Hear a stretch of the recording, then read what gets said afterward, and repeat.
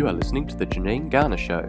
Janine is a leading expert on leadership and driving influence through networking and collaboration, passionate about bringing brilliant people together to achieve remarkable results.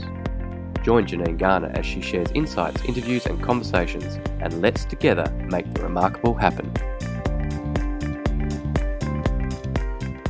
Well, hello everybody and welcome to the latest episode of Unleashing Brilliance. It's an absolute joy to have my next guest on the show. Rohan's been an incredible and inspiring individual within my own personal inner circle, somebody that I continually learn from every single day, and an incredible supporter of my work. His story is interesting, full of wisdom and insight, and that's why we had to get him on the show, because it's about time his story just went a little bit further, as well as the work that he does. So welcome, Rohan. It's so exciting to have this conversation. I feel like all we're doing, Janine, is taking the conversations we've had privately for 3 or 4 years and going a bit more public about it. So I'm pumped. Totally. I'll just try and make sure I keep some of those bits that we know about each other private, hey? Okay, ditto. Maybe not, maybe. All right, let's kick into it. So before we get on to exploring your passion, the work that you do and the impact that you're having right now, let's go right back. Can you remember what you wanted to be when you grew up? I love thinking about that because the very first image that springs to mind is the day that my mum had to come and get me from school and bring my fireman's helmet.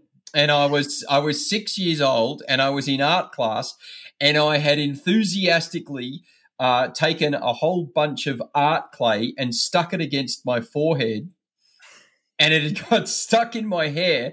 But what I remember is Mum bought my fireman's helmet to school to cover up my shame.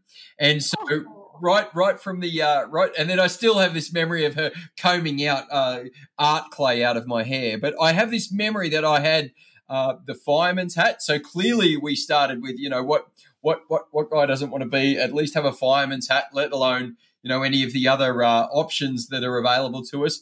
A professional footballer for a little while. And then really through my teens, it became apparent that my passion was actually around people and connectivity and engagement and those sorts of things. And my dad was in business at the time, and he got me to do this psych report. And the psych report essentially said Rohan will be at his best when he's working with people in people environments. And so that's sort of a short version of 18 years of figuring some of that stuff out.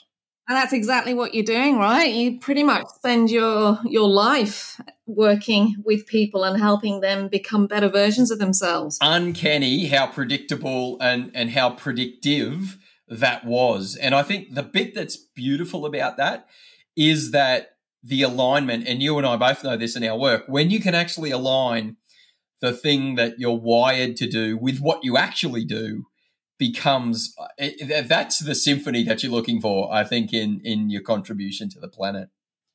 So can you think of a watershed moment that got you to where you're at now? Is there a moment in your memory where you go, wow, looking back, that really is the thing that set me on my track?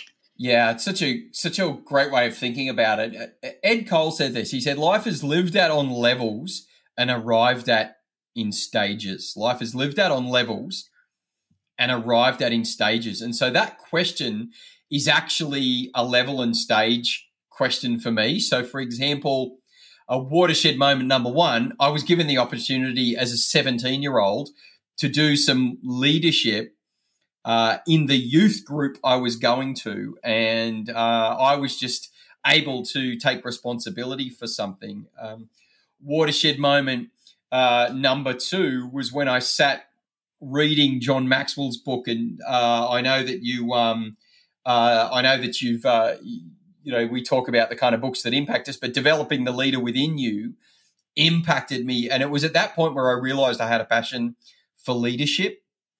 And then probably watershed moment number three is when I hit 35 years of age, and I started to think about life at 45, which at that point in time, Janine, I thought was miles away and was never going to turn up, and now it's behind me, which is always a scary thought sometimes. And I realized, I thought, okay, 10 years from now, what do I want to be doing? And I realized what I wanted to be doing was actually helping people reach their potential, helping people understand a lot of the things that I've learned over the course of life and leadership and cultural development and communication and engagement and high performance and all the things that go with training and equipping leaders in the way that I do. And so those things, if you imagine like climbing up a mountain, each mini summit just kept moving me closer and closer to the work that I'm doing now. And on that way, I'm sure there's been a few hurdles, a few moments where it hasn't quite been unicorns and rainbows. Are there any particular that you are open to sharing and what you learnt from those hurdles about yourself? Yeah, look, I think it's one of those really amazing, when I talk about this with colleagues and friends, we talk about the idea of windows and mirrors. And so, for example, the window is when you've got the opportunity to look out and see what's possible and be excited and be enthusiastic about the future and the world that you're creating and the contribution that you're having and the clients that love you and all the various things that are going well. And then the mirror are those days, and I say it this way: one of the toughest days in the world is the day where you work out there's something about yourself that you don't like. And I think when you decide to be in the game of people development, leadership development, cultural alignment, you're actually constantly looking in the mirror because you're realizing that I grew up with a particular worldview that has served me to an extent, but perhaps isn't serving me into the future. I grew up in a family system that served me to an extent, but isn't perhaps serving me entirely into the future. And there's a lot of that that's good. But when you do the intensive people development work, you realize that your insecurities get challenged, your inadequacies get challenged. You keep asking yourself the question, is anybody going to like this? Is anybody going to buy this? Am I any good? Will I be able to provide for my family? And interestingly enough, and this might be just sort of age, stage, gender, any or all of those things, or a combination of them, but they never really go away. What happens is, I think, is two things. Number one, you build a better view of yourself and your ability to do the work. And number two, you get confident about your uniqueness and your superpower and your offering to market without being arrogant. And so I think the toughest thing in all of this is when you hit that point in time, which has happened to me in life and work, where what you were giving your best, but it wasn't enough. And that actually happened to me in my recent history. I felt like I was doing my best. I felt like I was doing the work I could do at the best possible level, but my employer still didn't want me. And I had to back away from that and then essentially reinvent, and you actually know that story. So I've had to reinvent how I function in the world. And that's been a really significant challenge. And, I'm quite comfortable saying, with professional help, with the help of colleagues and friends, and with, a deep dive into the work that I'm doing, I feel like I'm well and truly on the other side of that and very enthusiastic about our contribution to market. I just want to explore a little bit further that reinventing, or a preparedness and intentionality around reinventing yourself sometimes in terms of how you're going to function and fit into the world. From your experience and the significant amount of leaders and individuals that you work with, how often are you seeing that concept come up where people need to have a willingness, a want to be courageous enough to understand that actually sometimes they need to relearn how to function, how to behave, how to lead, how to live the life that they want to live? Yeah, it's a great question. And I think one of the things that's really changed in the world that we're living and leading in right now is the expectation of adaptability and agility, and they can easily be buzzwords until you're confronted with the idea that you're not enough, or that your employer doesn't want you, or to get to the next level, you don't have the skills and the suitability. And that will happen to most of us at some point in our life and career. And I think acknowledging that reality is the very first thing. There are probably two types of reinvention. I think one, is more fundamental, which is what I was referring to. I actually had to back out of a whole career and then re-enter almost as something, not different, but refined.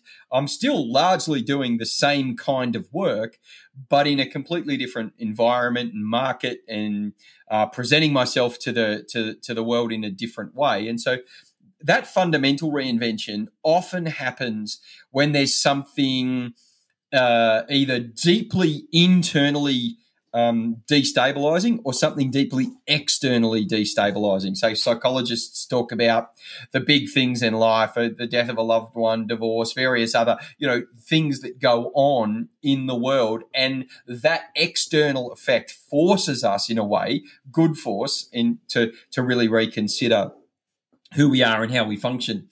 And people go through that in seasons in life. And so you go through that, and you can prepare for that, and you can have the right resources around you. I think the other layer of reinvention is looking at the horizon and seeing what's coming, and being somebody, Janine, who leans into. So let's talk about the idea of unleashing brilliance.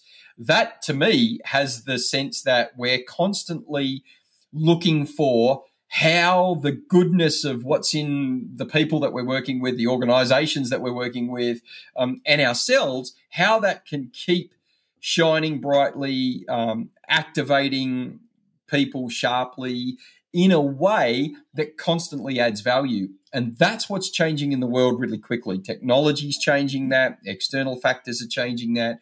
Globalization is changing that. And I think it's why we lean into this idea of thought leadership, because we go, there's a lot of thought repeatership around the world.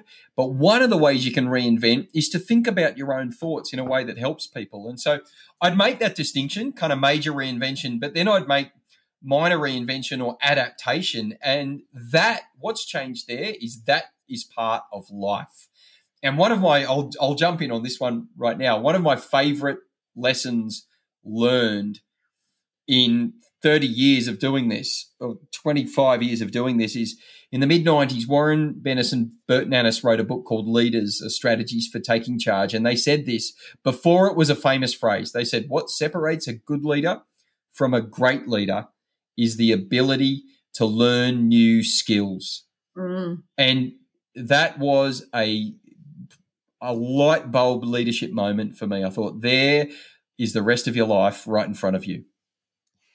And what I love, the conversations that we've had off the podcast and over coffee, this concept of learning new skills doesn't just fit to leadership. It's actually for all of us, no matter what stage of life we're in. I can specifically remember a conversation you and I had, Rohan. I've got 3 children. And as the eldest, my eldest son was almost heading into that stage of puberty and becoming a more independent young man, what I had to learn for myself around, okay, how do I parent a teenager, as did my husband, how do I parent a teenager, was an incredible transitional moment in terms of my own leadership of self. And that's something that, thank you really helped with. And to share with our listeners, I don't want to take your genius and make it my own, but that can you maybe just share the thinking behind that and how that applies to everyday leadership?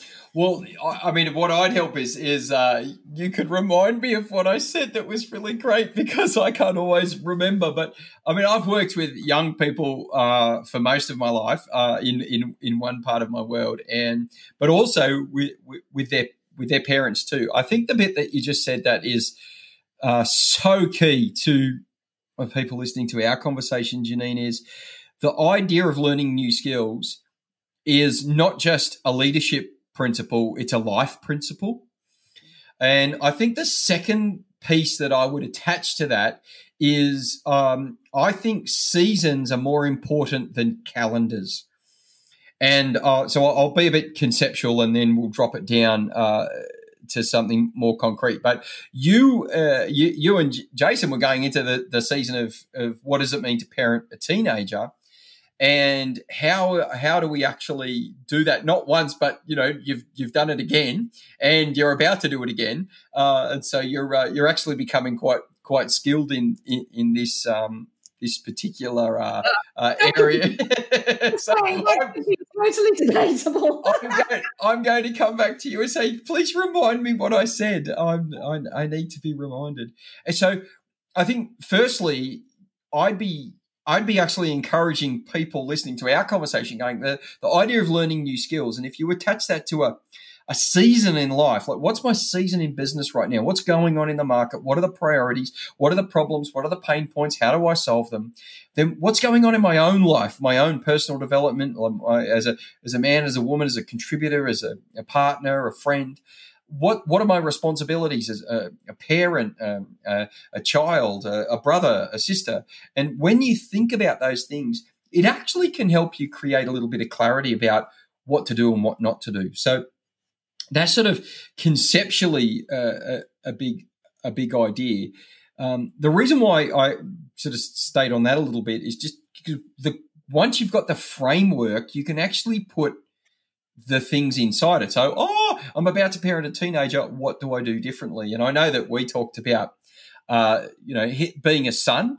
We talked about your role as a mum and how your role could be very important in the sense that he can learn what sort of attitudes and behaviours does somebody as an emerging young man need to be adopting as a contributor to the world and as a participant in the world, and as somebody who learns to treat men and women who are mature and all those sorts of things that we talked about. And I have to say, I think you've done an excellent job on that specific particular topic. Oh, thank you. But I think this concept, I'm loving this concept of seasons and linking it back to your learning around, or your lesson around, we as leaders, we need to continually learn new skills. That is one of the critical things, isn't it? Organizations themselves are moving beasts. They're living and breathing organisms. As a result, the people in them are constantly evolving and moving through their own seasons, some of which we've got no understanding of because it's things that we don't get access to. How as leaders, from your perspective, what do we as leaders need to do to help unlock and unleash the brilliance of our teams in a way that is understanding and cognizant of the fact that it is a continually learning process of people going through their own seasons and their own learnings at the same time? Like, it seems really tricky. It's like there's a whole set of moving parts or jigsaw puzzle pieces that never will ever come together. What's your view? Yeah, I think, and in many ways, you're absolutely right. There's lots of moving parts. And the question that we've got to ask ourselves is, well, what is it that we want to see happen as a result of this engagement? I'll give you an example. I've just been back in to see a client, a good client, and there's somebody that I want to do medium and long-term work with. And so I'm working extra hard. But I came away from the very first meeting unconvinced that I'd really gotten to the core of what they wanted and what would be something that solved their problems or something that really added maximum value to them. And so I actually went back in and in some ways took a risk that said, look, I took this, and this away from our meeting, but I think I need more on this, and this. Turns out they actually felt respected. They felt that I regarded their situation with a sense of individuality. And the second meeting was exponentially more useful for both of us than the first one. So it was almost like there was an introduction and then we deep dived a little bit. And so I'm using that as an example because that's just one way of in the marketplace, we can actually find out what's really going on for people right now, instead of necessarily treating my ideas as the answers to everybody's problem. We actually get to mine the moving parts. We get to understand the vulnerabilities. We get to listen to some of the things that they feel like are happening for them at that point in time. So that's an example. But if I backed up a little bit, let's think about natural seasons. If you've got a particular season that's going on right now, you actually need to know the season in order to understand the response. So the way that this needs to be approached, I believe, by people in the marketplace, people in corporate, understanding globalization, understanding the influence of those sort of, we live in such a borderless world. What's going on in the world and how is it influencing my environment right now? What's going on in my world and how is it influencing the environment right now? And what are the key indicators of that? And I always say it this way: if you don't understand the season, then and you behave incorrectly, it's potentially fatal. If I think summer in winter, I could freeze. If I think winter in summer, I could cook myself. And I know it's almost a silly example, but apply it. If I think sales when I should be thinking execution in business, or if I think execution when I should be thinking sales, then I'll just get the timelines and the rhythms and the cash flow all tied up. I met with a client in January, and she said, we can engage your services February through to May. We can't in June because it's our biggest month. And I went, well, you know your season. That's fine with us. And so understanding that's important. Let me drop it down one more level, because this gets very personal. What's happening to a person or a people group or a set of managers, and what would we describe their season or their situation and circumstances to be? Are we in change? Are we in disruption? Are we in innovation? Are we in consolidation? Are we in a strong place financially? Is the projections going to create some challenges? I think Max Dupree says, Janine, the first job of a leader is to define reality. And what I'm talking about is digging down deep enough to say, I'm hearing this, I'm seeing that. What's your comment? Where's the group up to right now? What are they saying? What are you hearing? And often coming in as an outsider, as you and I both know, we get to ask those questions in a bit of a fresh way, without the busyness and without the noise of the environment. And so I think that's where we get to be useful. Mm. And when you can articulate that season, then we ask the question, okay, what are your 3 to 5 biggest problems and what are your 3 to 5 biggest aspirations? And when we know what they are and we know what our starting point is, we then get to add some real value to clients, to individuals and companies. And that's amazing. And you and I, we both enjoy that. That's just a delight. So on that, what is it that keeps you going? Why are you so passionate about the work that you do? I think there is a gap between what we say about leadership and what we do about leadership. I really do. The more I lean into our the corporate experience, the more I lean into people's career development, the more I see, say, for example, I've got a couple of different ways of saying what I do. One is, I help technical experts become people leaders, or essentially I say we take the people that are good at their jobs and we help them become good at leadership, because very few people go to market and are clear about the fact that somebody can be good at their job and no one's ever trained them to be good at leadership, because they are two separate and distinct responsibilities. Typically, we learn that by default, not by design. I've been doing some research around communication and listening, and one article, Janine, said that only 2% of executives are trained in listening. 2%. And yet the value of being able to listen, hear, communicate, engage, and invite people to be part of something is worth, millions and millions of dollars to an organization. And so I think, this idea of, I think there's a gap between what we say we want in leadership and culture, communication, people development, capability, preparing people for responsibility, and what we actually do. And I'd love to be able to bridge that gap. I'd love to be able to, that's what I do. I work with the senior leadership to identify the emerging groups and begin to give them the opportunity to spread their wings and have more of a voice and be able to engage in their leadership and development.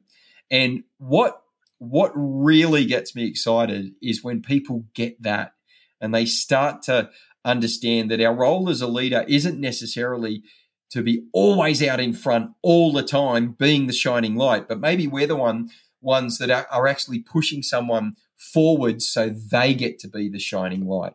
And that's been a really key part of the work that we've been doing. So kind of the old sort of, as the tide rises, all the boats rise. We go, if we all lean into this as a way of functioning, if we know who we want to be as a leadership group and a leadership culture, then we'll see a significant uplift across the board.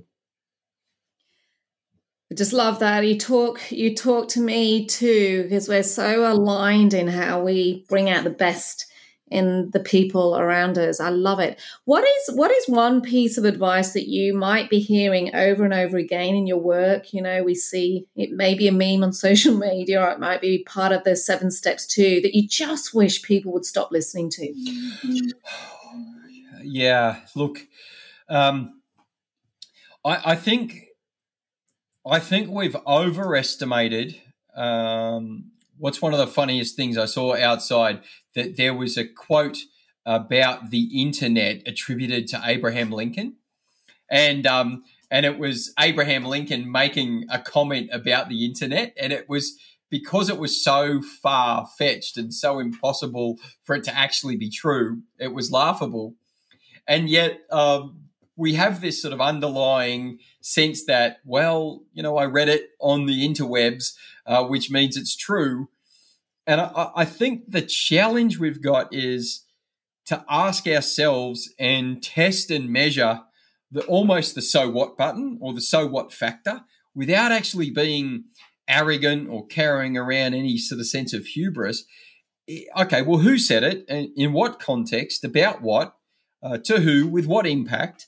And actually really challenging what it is that's coming at us from mass media, and what is it that's coming at us from environments that want us to believe and act in a certain way. And so I would actually be inviting people to create environments where Brene Brown calls it, where we're able to rumble a bit with the idea and rumble a bit with the news and rumble a bit with the concept, rather than just weaponize it and use it to our own advantage or use it to prove the point that we want to prove. My wife Megan and I are big fans of various documentaries, and typically what gets unpacked, Janine, in these documentaries is the people that are telling us about the benefits of the very thing they want us to buy are the people that are paying for the studies to be done. And again, I'm not a cynic. I'm actually much more of an optimist. What I'm saying is test it. See if it's real. Give it, sense check it. See if there's some validity. Look for where it velcros on to your environment and how it can serve your organization. But don't just blindly accept it because it's coming at us through our news feeds and it's coming at us through social media. Challenge it and give it some depth and take it to another level of robustness. Love it.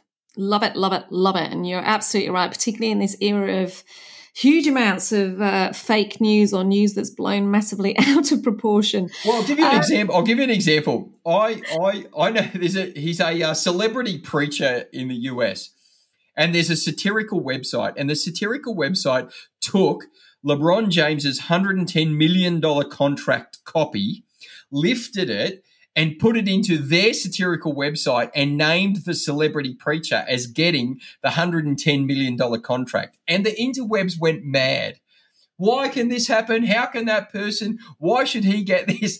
And they just did it for a laugh, and people blew up about it because nobody stopped to check. So that's just funny. And I personally find that quite funny. I think that we just got sucked in.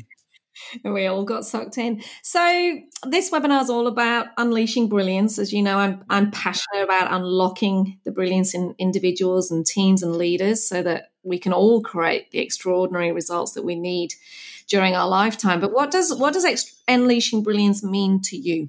Well, I actually think this is something you taught me because you embody this idea. And so for me, it's two things. Number one, it's doing and being your absolute very best. And number two, it's contributing your absolute very best to others. And I see you do this in your work and your practice and in the work that you've got coming up as well with your new book.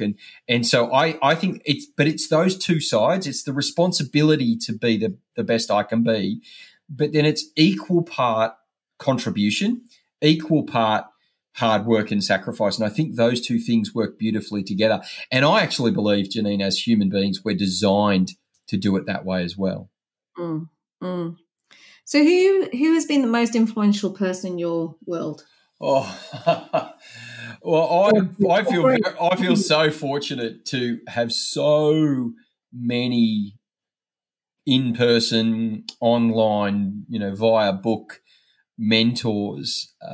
In terms of work, life, leadership, and worldview, John Maxwell has mentored me for 25 years plus. I've read his books. I've met him twice, and it's just a really cool sort of story. I met him 3 times, and a really cool story just to connect with him around that. Jim Rohn, I never met, JimRohn, has impacted my wife Megan and I so significantly. He said, my goodness, 15, 17, 20 years ago, I heard he said this phrase, I'll look after me for you if you will please look after you for me. Mm. And that shift around personal responsibility as opposed to blame had a dynamic impact on me as a young man, as a husband, now as a father. And even today, that framing around personal responsibility is a big deal for me. More recently, the thought leaders community that we're part of have hugely shaped my confidence to market, what I offer.